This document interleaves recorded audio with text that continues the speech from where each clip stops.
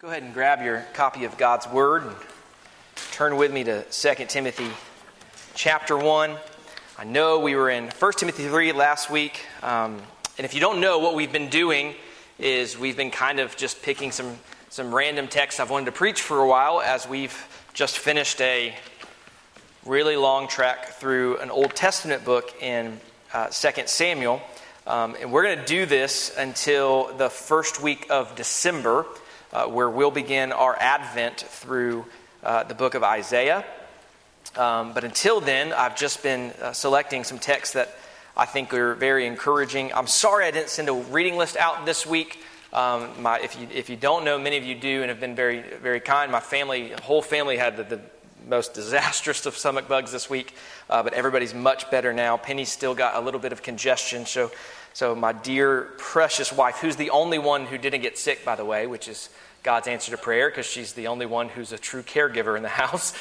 So that was a preserving grace, but she's home with Penny this morning. So this is going to take place in a sermon you haven't been studying up to yet, but that's okay. I think it's going to be encouraging for you. I will go ahead and tell you that next week, your reading list is just going to be the entirety of the book of James, because we're going to preach a sermon that's going to overview the whole book. And so I want you to go ahead and write that down. I won't have to send you one this week either. Just read the book of James. It's 5 chapters. Read a chapter a day if you have to. And so now we're going to come to 2 Timothy chapter 1. I will say this started as something that was going to have a little bit to do with the fact that it's election week. But then, as you'll notice, it quickly just morphed into something that has nothing to do with the election. But, vote. Vote for the government to reward what is good and punish what is evil. There you go. I know that's controversial, but that's the message that I'm willing to stand on this week. So go ahead and stand with me. We're going to read from 2 Timothy chapter 1. We're going to read verses 13 through 18. Regimental flag bearer of the gospel is what we're going to think about today. 2 Timothy chapter 1, verse 13. Paul is writing to Timothy. He says this. He says, "Hold fast to the pattern of sound words which you've heard from me in faith and love, which are in Christ Jesus. That good thing which was committed to you, keep by the Holy Spirit who dwells in us. This you know, that all those in Asia have turned away from me, among whom are Phygellus and Hermogenes. The Lord grant mercy to the house of Onesiphorus, for he often refreshed me and was not ashamed of my chain. But when he arrived in Rome, he sought me out very zealously and found me. The Lord grant him that he might find mercy from the Lord in that day. And you know very well how many ways he ministered to me at Ephesus." First Baptist Church of Grey Gables, the grass withers, flower fades, but the word of the Lord endures. Let's go to the Lord and thank Him for His word this morning. Heavenly Father, we do thank You and praise You for the gospel of the Lord Jesus Christ. Lord, we pray that You would cause us to stand up and rally to the cause of the gospel in our day. That we would rally to the content of the gospel itself and to the preaching of the gospel as it takes place in the church. Bless and keep us now as we worship and as we listen. We pray this in Jesus' name. Amen. Amen. Thank you. You may be seated. Well, in the battles of the Civil War, one of the most important positions in a military regiment, both Union and Confederate, was that of regimental flag bearer. The job of the regimental flag bearer was twofold. They were to remain close in proximity to the unit commander, and they were to hold high the regimental flag. Now, the purpose of this position was also twofold.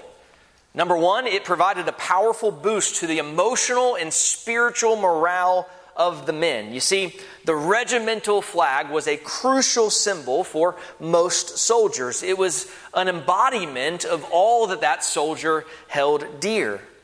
It represented home, land, family, and all that bound such things together. In the heat of the battle, when the soldier would glance up and he would see the regimental flag, he would be reminded of just exactly what it was he was fighting for. It was fuel for the fire. It spurred men on to deeds of valor. Now, the other purpose of the regimental flag was tactical in nature. See, in the throes of war, the battlefield could become a very confused and confusing place. There was noise and smoke, and so in the process of the battle, regiments could become scattered. Vocal commands, even bugle commands, could not be heard. So to have a visual rallying point, something the regiment could look at and then organize around, it was essential in the heat of battle. Soldiers were trained to recognize, rally around, and defend the flag. Well, this made the post of regimental flag bearer very important. It also made it very dangerous. For if the sight of the flag was an emotional, spiritual, and tactical rallying point for the regiment, it was also an important and relatively easy target for the enemy. The flag was easy to see and important to knock out. So, it usually was knocked out. Being the flag bearer was perhaps the most dangerous position on the battlefield. In fact, there are many great stories of valor where the flag bearer would be shot and killed. The flag would go to the ground only to have someone pick it up again and carry it forward into battle, only to again be shot and killed, and so on. One such account records 26 different times where the flag went down and was picked up and carried again. See, if a unit wanted to survive and taste victory, they needed a regimental flag bearer. But if an individual wanted to survive the battle, that was probably the last position he would want to take. I say all that by way of introduction because I think there are many fitting parallels between the regimental flag bearer and the one who proclaims the gospel. See, the preaching of the gospel is the great rallying point for the Church of Jesus Christ. It is the preaching of the gospel which provides the emotional and spiritual strength for the church. Even more than just providing it with strength, it is the preaching of the gospel which gives the church its life. It's the preaching of the gospel that provides tactical organization, instructional direction for the church as she goes forth in her spiritual battles. In fact, if the church is going to survive, then the church must have men who will stand up as the regimental flag bearers of the body of Christ, who will lift high the message of repentance from sin, faith in the Lord Jesus Christ, and the pattern of new obedience. And yet, this great rallying point for the church is also probably the easiest target for the enemy to shoot at. If the church is to survive, it must have the preaching of the gospel. Yet, if a man wants to survive and have ease in this life, he would do well not to pick up that flag.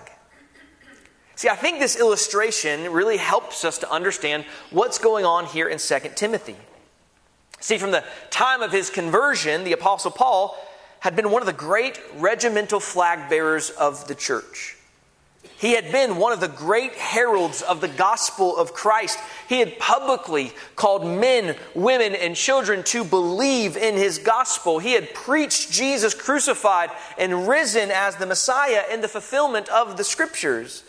And in doing this, he was an instrument of God used for the salvation of many. Churches had been formed and organized around the preaching of this gospel. New men had been trained and sent out to do the same, and yet in his role as regimental flag bearer of the gospel, Paul had taken many hits. He'd been persecuted, maligned, abandoned, wounded, and even now, as he writes this letter to Timothy, he's imprisoned for the sake of the gospel, awaiting his impending execution. And as Paul sits in prison, he still rightly sees himself as a bearer of the gospel flag. And with his pen in his life, he's still waving the flag, calling men to rally to him, to rally to his message, and to him personally as the bearer of that message. That's part of what he's doing here in this letter. He's saying to Timothy and to others, he's saying, rally to me.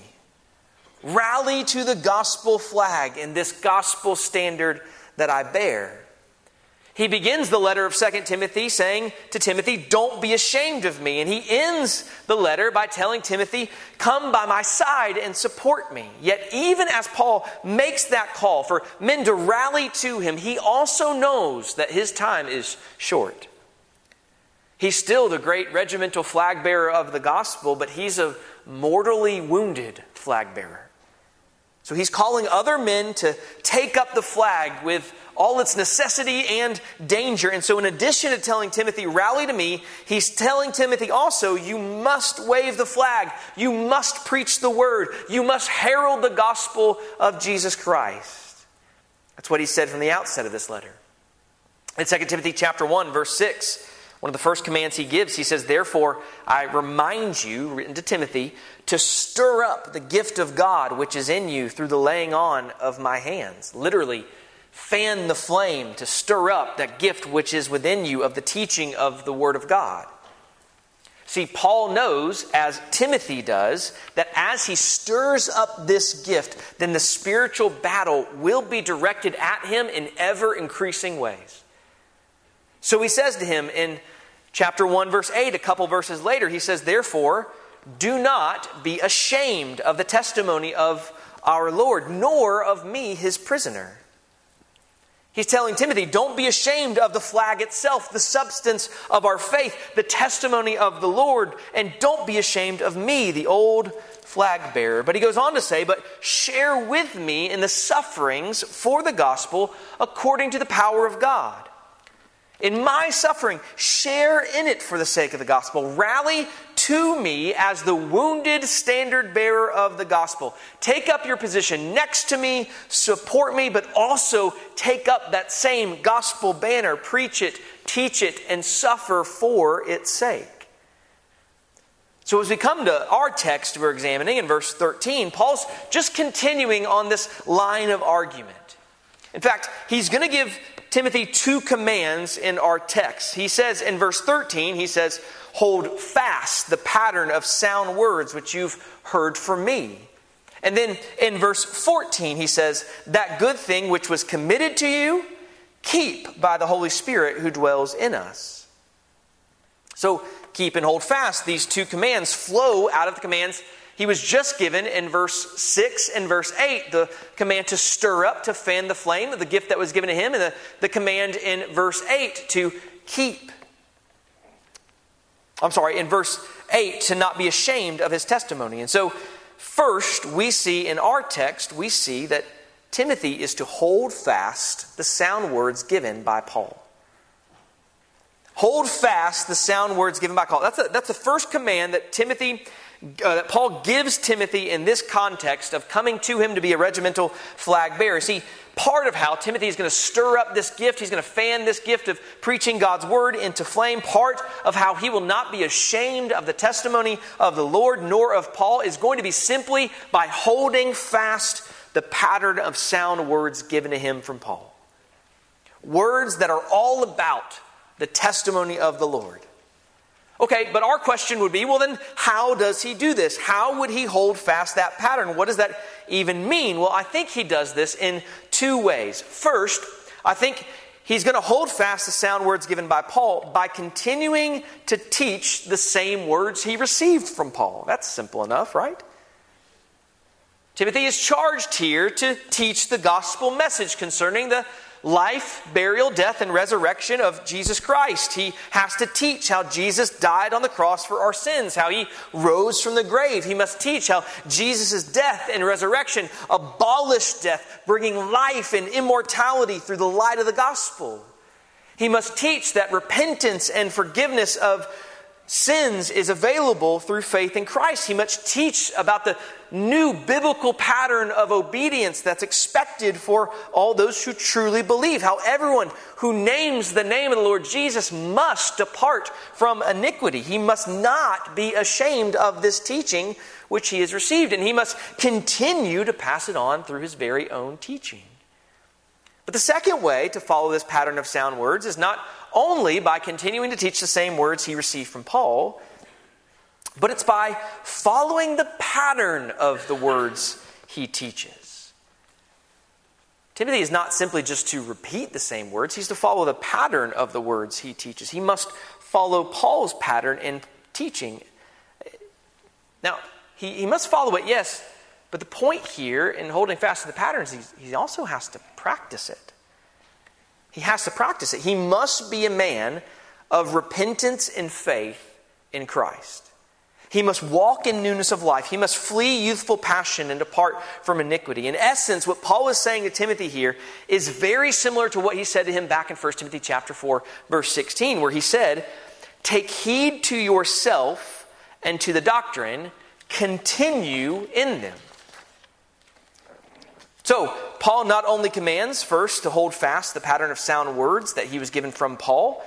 If he's not going to be ashamed of the gospel, if he's going to stir up this gift that he's been giving, the preaching of the word, in order to be a regimental flag bearer for the gospel, and he must hold fast to that pattern of sound words. Secondly, he commands you must not only do these things, but you must do them with a level of diligence because you recognize the nature of the battle you're in. He says you must not only follow this pattern, he says, but you must keep the good thing that has been committed to you. You must hold fast and you must keep, he says. It's one thing to be told to march out into this field and hold up this flag. It's another thing to be told to do these things in light of the fact that such teaching and living will be attacked. So Paul says, it's not enough, Timothy, to wave the flag. You must keep it. You must guard it because there will be people who are trying to shoot you down. There are people who want to capture the flag, take it from you, and then use it for their own purposes. There are those, Timothy, who want to corrupt your teaching and your very life. So you not only want to teach it and obey it, but you have to keep it and guard it. You have to know how precious it is. You have to be intentional, watchful, but you cannot be fearful. You cannot try to keep it up by hiding it under a bushel to keep it safe. No, you have to make the flag public. You have to bear witness to all who will hear. The gospel flag must be kept, but it also must remain a beacon in the midst of the battle. And of course, this is hard.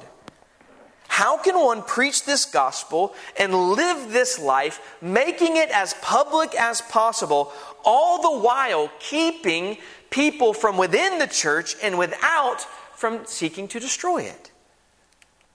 Paul answers the question of how you do that, even as he gives Timothy the calling to do it. He says, you're to do this in the faith and love that are in Christ Jesus, and you do this by the Holy Spirit who dwells in us. Now, in saying you do this in the love and faith which are in Christ Jesus, what Paul's really saying is, Timothy, you have to preach and live the gospel by the power of the gospel. You have to preach and live the gospel by the power of the gospel. Timothy, you do not do these things in your own strength. You do not do these things as an effort to earn God's favor, but you do it because in Christ you already have God's favor. You live this way, proclaim these things, because even when we were sinners, rebels, and self-serving cowards, God had mercy on us. God loved us. He sent His Son to die for our sins so that we might be saved, that we might no longer live for ourselves, but for the one who loved us and gave Himself up for us. This is what we believe, Timothy. This is the solid rock in which we stand. This is the faith and love by which we live, preach, and follow our God in this calling, Timothy. You have to preach and live the gospel, but you can only do so by the power of the gospel. What's more, he also says is God has not only sent His Son to save us, but He sent His Spirit to indwell us. The second thing he tells him, do this in the love and faith which are in Christ Jesus, meaning he must do this by the power of the gospel. But he also says it has to be by the Holy Spirit who dwells in you, because God has not only sent His Son to save us, but His Spirit to indwell us. That's part of the message we preach. You know that, right? Is that the Spirit of the resurrected Christ actually comes to live within the believer and empower us to do the very things that God calls us to do.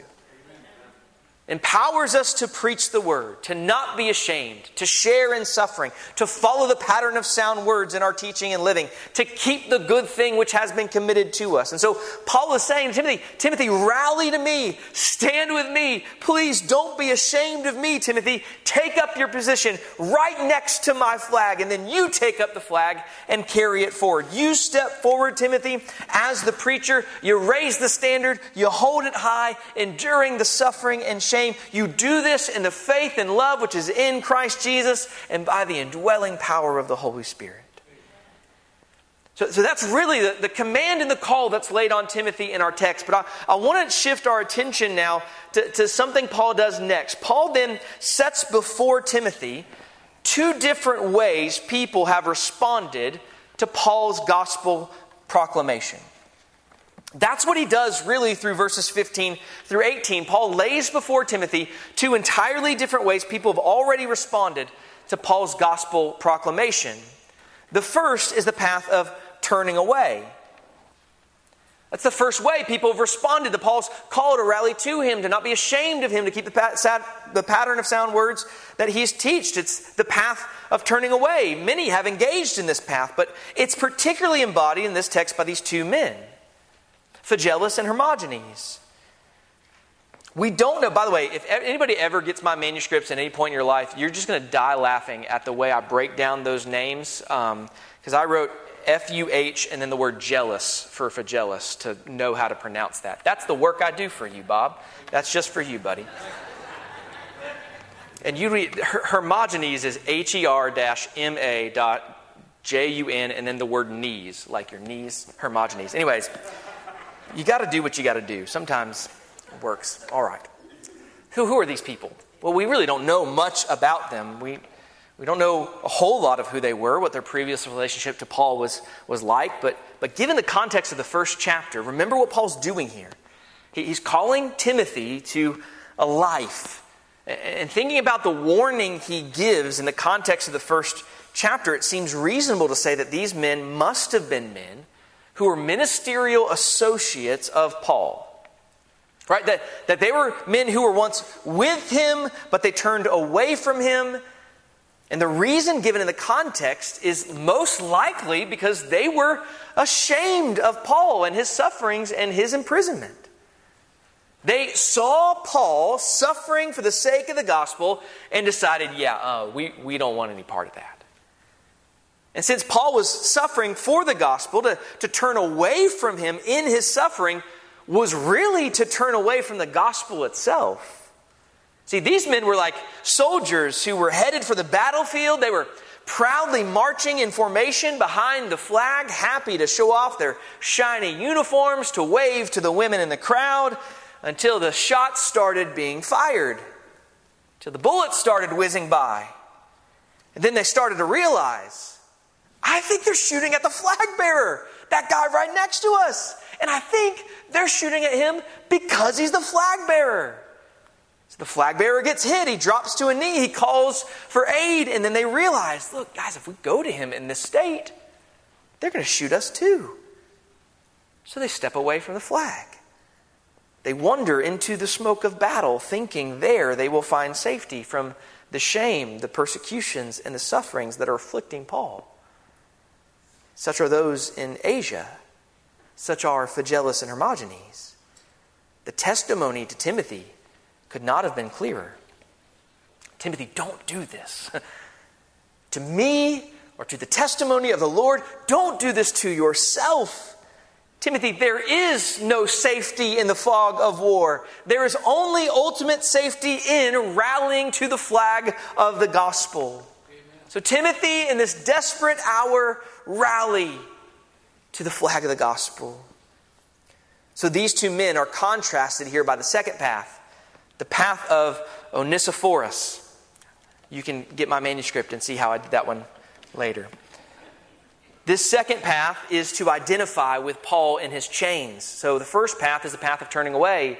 The second path is the path of identifying with Paul in his chains. We read Onesiphorus arrived in Rome. We don't know why he was there either, whether he happened to be there or whether he heard that Paul was there. But in any case, the text says he searched for Paul earnestly. He must have gone about asking questions. Hey, do you know where Paul is? Can you tell me where I might find the apostle Paul? You know, fiery guy, tent maker, always talking about the Jesus fella. I'd like to go see him. In that context, those were dangerous questions to ask. It was no small thing to go out of your way to associate with a man who was on death's row as a danger to the state. A danger of guilt by association was very real. And so why did Onesiphorus do this? Why did he search for Paul earnestly? Well, the answer seems to be he knew why Paul was in prison and was suffering. It was the very reason Paul identifies here in the first chapter of this book, because he's an apostle, because he preaches the gospel of the Lord Jesus Christ. So Onesiphorus seemed to know all of this, and yet he's not ashamed. He's willing to identify with Paul and his chains because he identifies with Paul's gospel. He identified with Jesus and the saving testimony that Paul preached about him. And so he gladly, earnestly sought Paul out, went to him again and again. He rallied to him in order to refresh and render service to him. And therefore, Paul was looking forward to the mercy of God coming upon his friend. That's what he says in the rest of the verse there. He says, I think he says this, by the way, because he knows Jesus' own promise of giving mercy to the merciful. You know those promises too, don't you? The Beatitudes come to mind, right? Matthew chapter 5, verse 7. Blessed are the merciful, for they shall obtain mercy. Whereas he says in Matthew 25, when he says this, he says in verse 36, I was naked and you clothed me. I was sick and you visited me. I was in prison and you came to me. And then the righteous will answer him saying, Lord, when did we see you hungry and feed you, or thirsty and give you drink? When did we see you a stranger and take you in, or naked and clothe you? Or when did we see you sick and in prison and come to you? By the way, Paul's writing this from prison, remember that. And the king will answer and say to them, assuredly I say to you, inasmuch as you did it to one of the least of these, my brethren, you did it to me. Jesus' response to that parable is then to enter into the joy of your master. See, Paul knows these promises. He knows what his friend has done for them in faith. And so he says, may the Lord have mercy on him in that day. It's kind of a benediction, a pronouncement of what he knows will come for his friend. The point here is not to speculate any further about these men. The point here is to see that these men had obvious application to the life of Timothy. Right? Paul says to Timothy, don't be ashamed of me or my suffering, since I suffer for the gospel. Don't be like those guys in Asia. Right? Don't be like Phygelus and Hermogenes, but stand with me personally as one who is called to preach this gospel. Rally to me just like Onesiphorus did. Timothy, stir up this gift of preaching the gospel. Hold fast this pattern of sound words I've given you in your own teaching and conduct. Keep the deposit, the good thing. Guard the message of the gospel. Guard your call to preach it. Hold the flag high. Defend it. Call others to it. See, those are Paul's words to Timothy. Now the question we must have, therefore, as we close, would be, how do we apply those words to us in this day and age? Well, I want to say, obviously, at the very outset in various ways, listen, we're all called to heed the very same call that Timothy was given, aren't we? I mean, first and foremost, I want to call on each and every one of you by the power of the gospel, by the love and faith which are in Christ Jesus, by the grace he pours out to sinners like us, by the power of the Holy Spirit that he has given to his people to indwell them. Let us all rally to the gospel flag and not be ashamed of it. And first and foremost, I would say that comes in letting us not be ashamed of the message of the gospel. Be the first application I would give for you. Let us not be ashamed of the message of the gospel. That message that all have sinned and fall short of the glory of God, therefore deserving his wrath and condemnation, that all men are in desperate need of repentance. See, that in its very self is a rarity in our day. You want to stand with that? You want to proclaim that? People are going to shame you. But we do not need to be ashamed. We stand on the fact that Jesus alone was stricken, smitten, and afflicted. He alone is the Savior of all, that men esteemed him not, but he was crushed for our iniquities and risen from the dead. He's victorious over sin, death, and the devil, and he alone can save. We must not be ashamed of that. And again, that's a rarity in our day and age. You want to stand with that? People are going to shame you.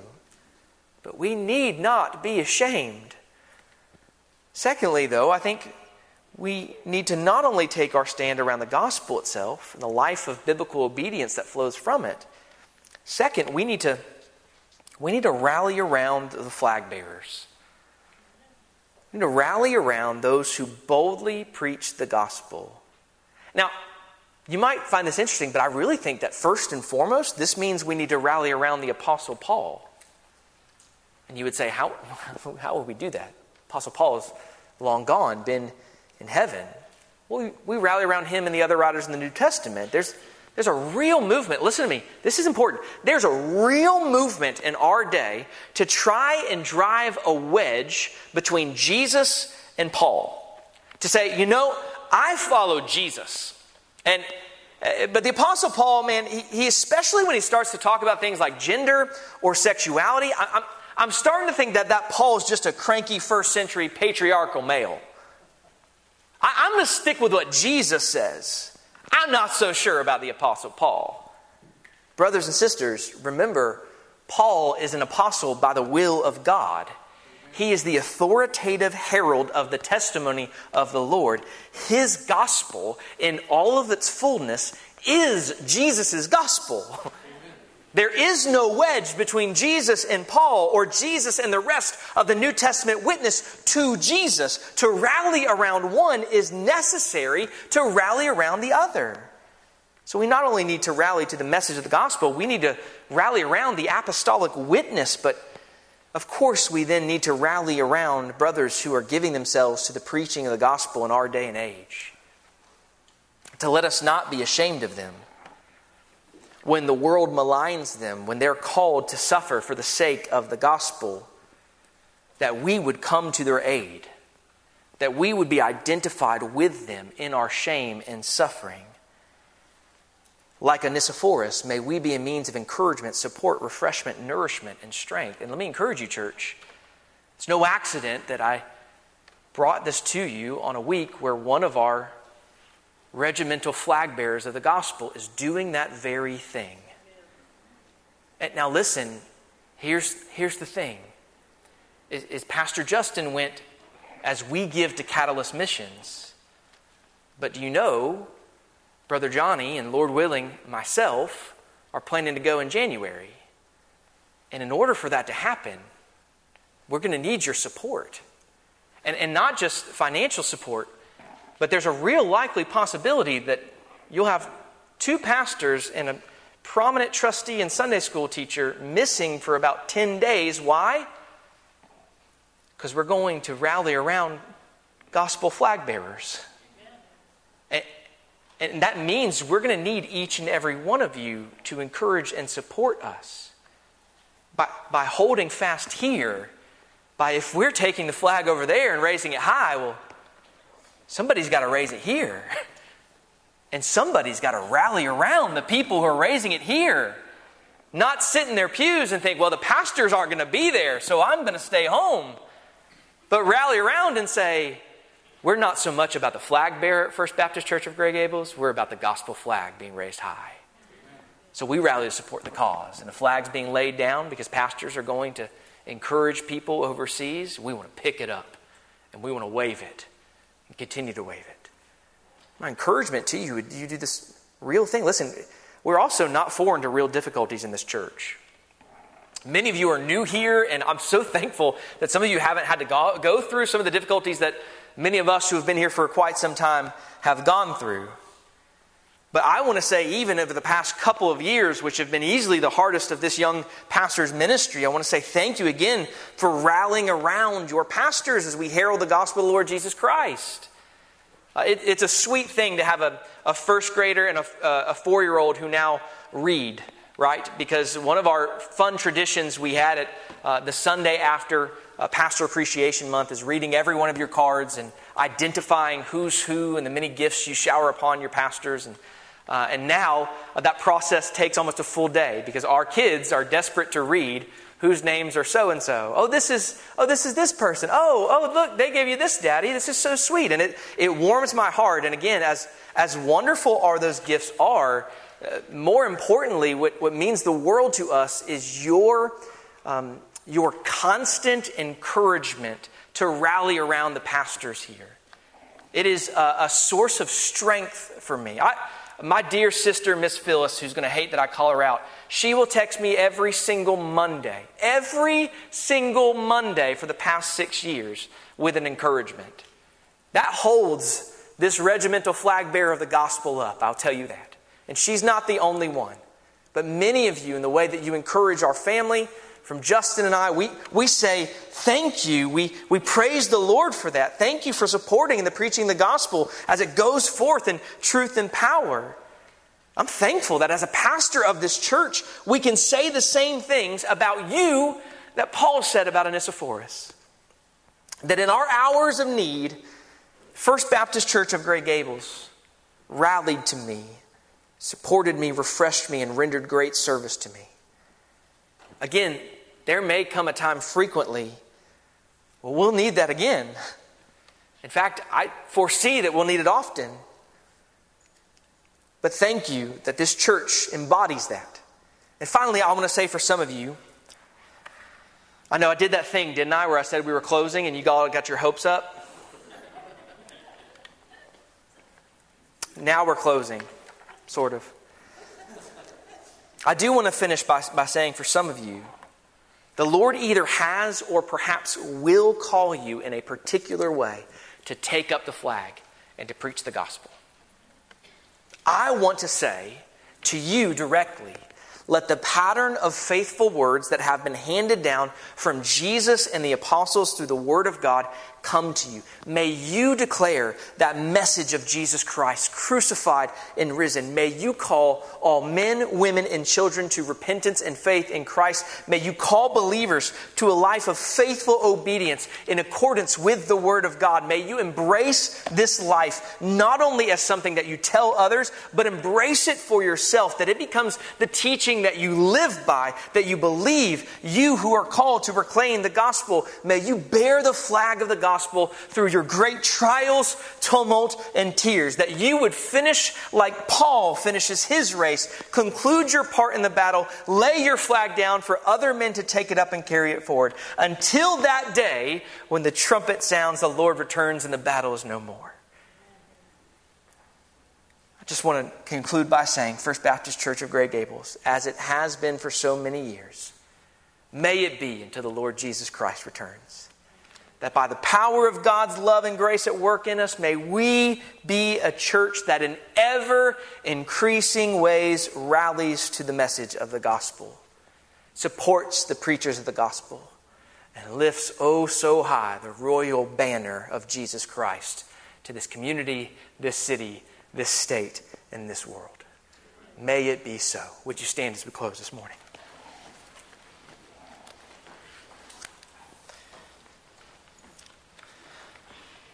Oh Lord, Heavenly Father, we thank you for the gospel of the Lord Jesus Christ. Lord, there is no other name under heaven given among men whereby we must be saved. Lord, we pray that you would give us grace to stand with Jesus, to stand with the biblical testimony about Jesus, to stand with the life of fidelity devoted to him. That we would have the discernment to know when men in our day and age are preaching the gospel in faithfulness, and when they are, Lord, we would rally to them and support them. We would do so for the glory of your name, for the good of your church. Now, Father, as many will attend rallies in the upcoming weeks, Lord, that we would first and foremost rally to the proclamation of the gospel. We certainly pray for the leaders of our country. We pray for those who do not have a personal relationship with Jesus Christ, that they would, by repentance and faith, turn from their sins and trust in you. And Lord, give us grace in this hour to not fix our hope on man, to not even fix our hope on any legislation, to fix our hope solely on the gospel of the Lord Jesus Christ. It is a hope that is immovable, and it's a hope that remains. Thank you, Lord, for this work, and thank you for this wonderful church. We pray in Jesus' name. Amen. Let's come time to our invitation, and invitation hopefully is clear for you. Rally to the gospel flag, right? We rally to the gospel flag. Our hope remains steadfast in it. And thank you for how you've done that in this pastor's life and do it in ever-increasing ways. Think about ways in which your life reflects the sound pattern of teaching that's been given to you. And if it doesn't, then share that with somebody and get some accountability and repent and confess. We look at the model of worship, grow, serve that we have for you. Hold fast to that. That is the way in which we display Christ's worthiness. It's the way that your pastors have encouraged that we truly believe is the best way for you to follow, to fulfill what we believe the Great Commission is in making disciples. And so rally to the gospel flag in a world that's ever increasingly hostile to it. Do not be ashamed of the great salvation which we have in Christ. For those of you who may not be a believer in the Lord Jesus Christ, you've heard the gospel displayed and proclaimed even this morning. The question is, what will your response be? There are only two responses. There is belief and unbelief. You will, by faith, the gift of the Holy Spirit, turn from your sins and trust in the finished work of Jesus Christ that He's purchased for you in defeating sin and taking upon sin on the cross of Calvary, or you will continue to reject it in your unbelief and instead serve yourself. The question is clear. Whom will you serve? Will you rally to the gospel flag? Or will you be like Phygellus and Hermogenes? When the bullets start flying, you'll say, I didn't know this was going to bring suffering. I didn't know this was going to bring hurt in my life. I instead want ease and comfort. Therefore, I must get out. My prayer is that you would be more like Onesiphorus, who showed true fruit and evidence in his life of being a Christian by rallying to those who are preaching and proclaiming the gospel. If there's anything we can help you with or any way we can encourage you this morning, any way we can share in even more fullness the gospel of the Lord Jesus Christ to you this morning, we'll have brothers and sisters down front who would love that opportunity to share with you today. Do not leave this place without knowing where you stand with the Lord. Have those conversations. Walk through them with us. We'd love nothing more than to have someone come to faith in Jesus this morning.